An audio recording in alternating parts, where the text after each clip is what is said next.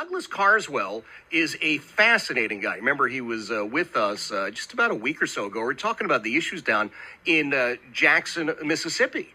And he is a very proud British gentleman, served in the House of Commons for more than a decade. And I wanted to reach out to him to get some sense from him what he's thinking about. And Douglas, thank you so much for being here. It's great to be on your show again, Jeff. The pleasure is mine. It's, for me as an American, an interesting situation. As I said, I'm not a British subject, and so she wasn't, quote, my queen, but I don't know, she's been part of my life for 5 decades. What's your sense as a proud son of Great Britain? It is very sad. I mean, she's been queen since February 1952. To put that in context, she's been queen since Harry Truman was in the White House.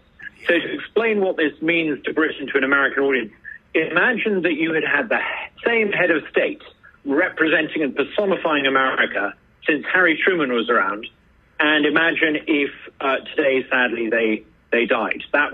It would be a huge deal.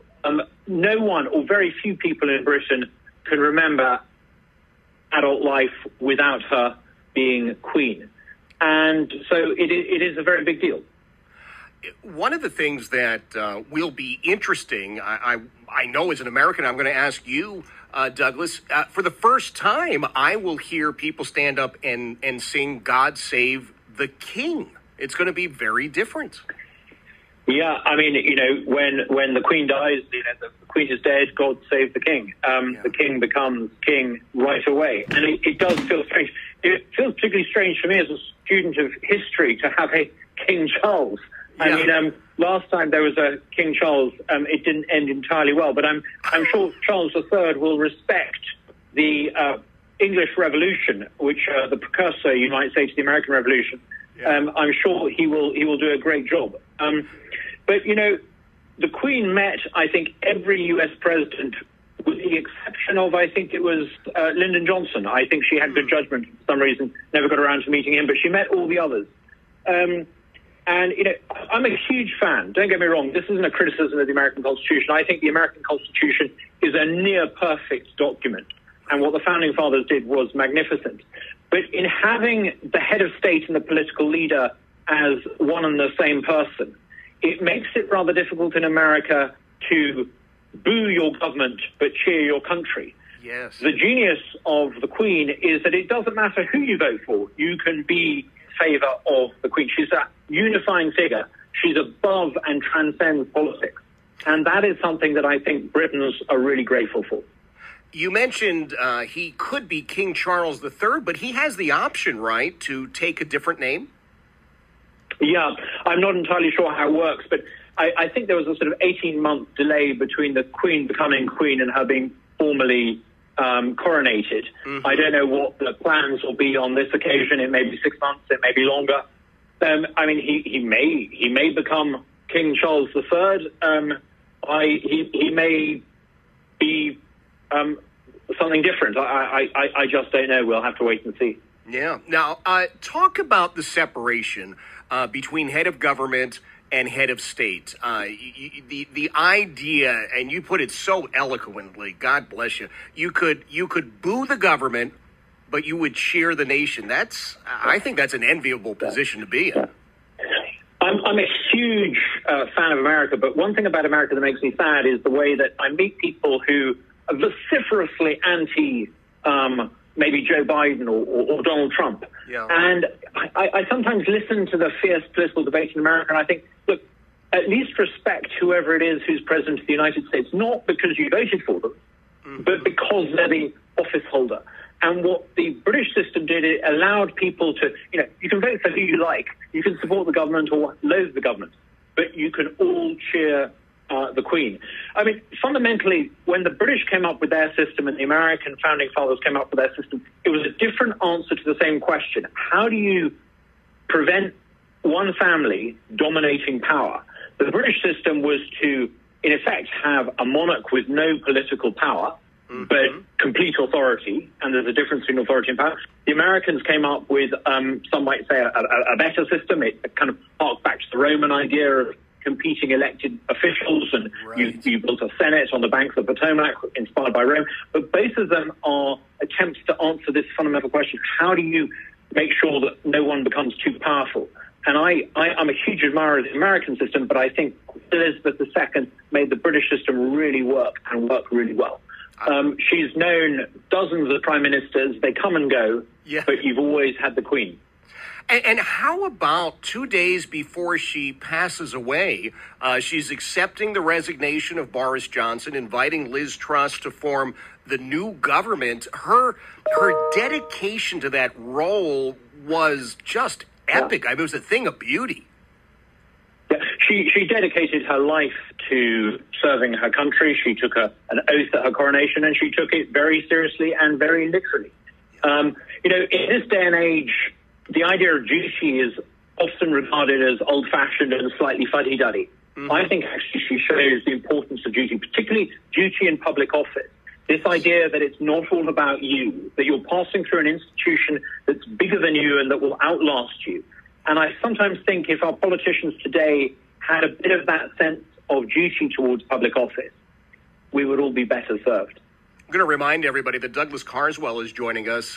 He served for more than a decade in the British House of Commons. He's now the president and CEO of the Mississippi Center for Public Policy. We chatted with him just about a week or so ago with that water crisis. And I want to get an update on that, Douglas, but I'd also like to ask you about the anti-monarchists, because there are certain parts of the Commonwealth, Australia and New Zealand seem to be really, really adamant about this in certain sectors, that they want to be republics. And I've been looking at some of the social media chatter, and they say, well, this is the time. You know, everybody knew Queen Elizabeth for 70 years. Now's the time to make our push to just ditch it entirely.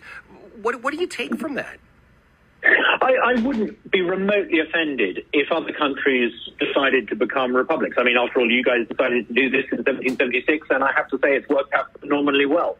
I wouldn't be remotely offended. I don't think anyone in their right minds could be remotely offended. I would just urge a word of caution. Don't replace it with something worse. If you are an Australian and you don't like the current Prime Minister, would you like her to be your president? If you're an Australian and you didn't vote for the current lot in charge, Albanese, I think his name is, would you like him to be president? I look at my own country, Britain, and, I think of some of the prime ministers we've had in the past 20 years. Mm-hmm. And the idea that they would be my head of state, frankly, repels me. So I by all means, create a republic, but make sure you replace it with something that's even better. Sometimes in human affairs, what is rational and based on reason is not always better. Here's an interesting thought experiment. Look at all movie representations of the future. Think of those Star Wars films. Those Star Wars films are peopled with emperors and kings. Maybe there's something deep in the human psyche to which the idea of a hereditary monarch appeals. If you can have a hereditary monarch, but make sure that it can't be corrupted, make sure it has no power, make sure that power remains dispersed, maybe that is an enviable system. And if you destroy it in the name of reason, like the French did, you may end up with a French version of a French republic rather than the American system of the American republic. So by all means, become a republic, but make sure you model yourself on America, not France. Well, I think that's one of the things that unites Americans and British, our joint contempt for the French. I mean, it's just the way it is. But Douglas, you mentioned Great Britain, and this is where we always get into a discussion, we as Americans.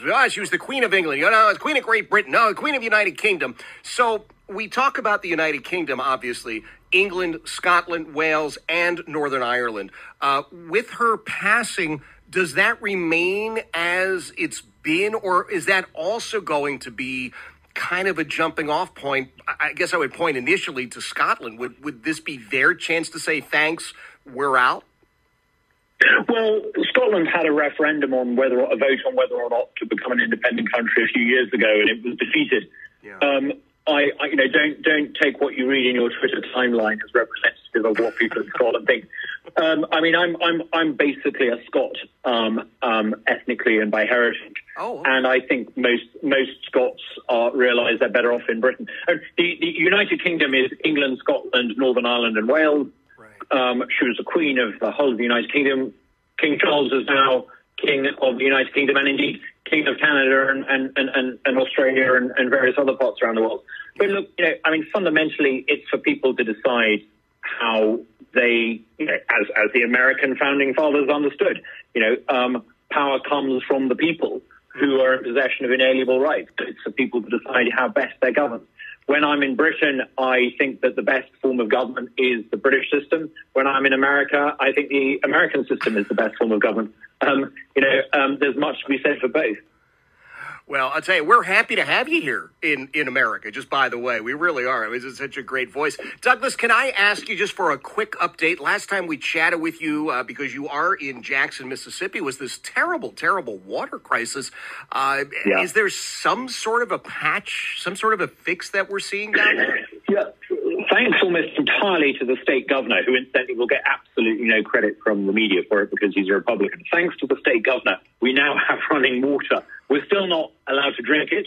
And indeed, when I turned on the tap in my office, the brown sludge that came out looked pretty undrinkable. But there is now running water, thanks to the state government. I hope that this crisis prompts people in the city to recognize that actually, we need to have some basic levels of competence.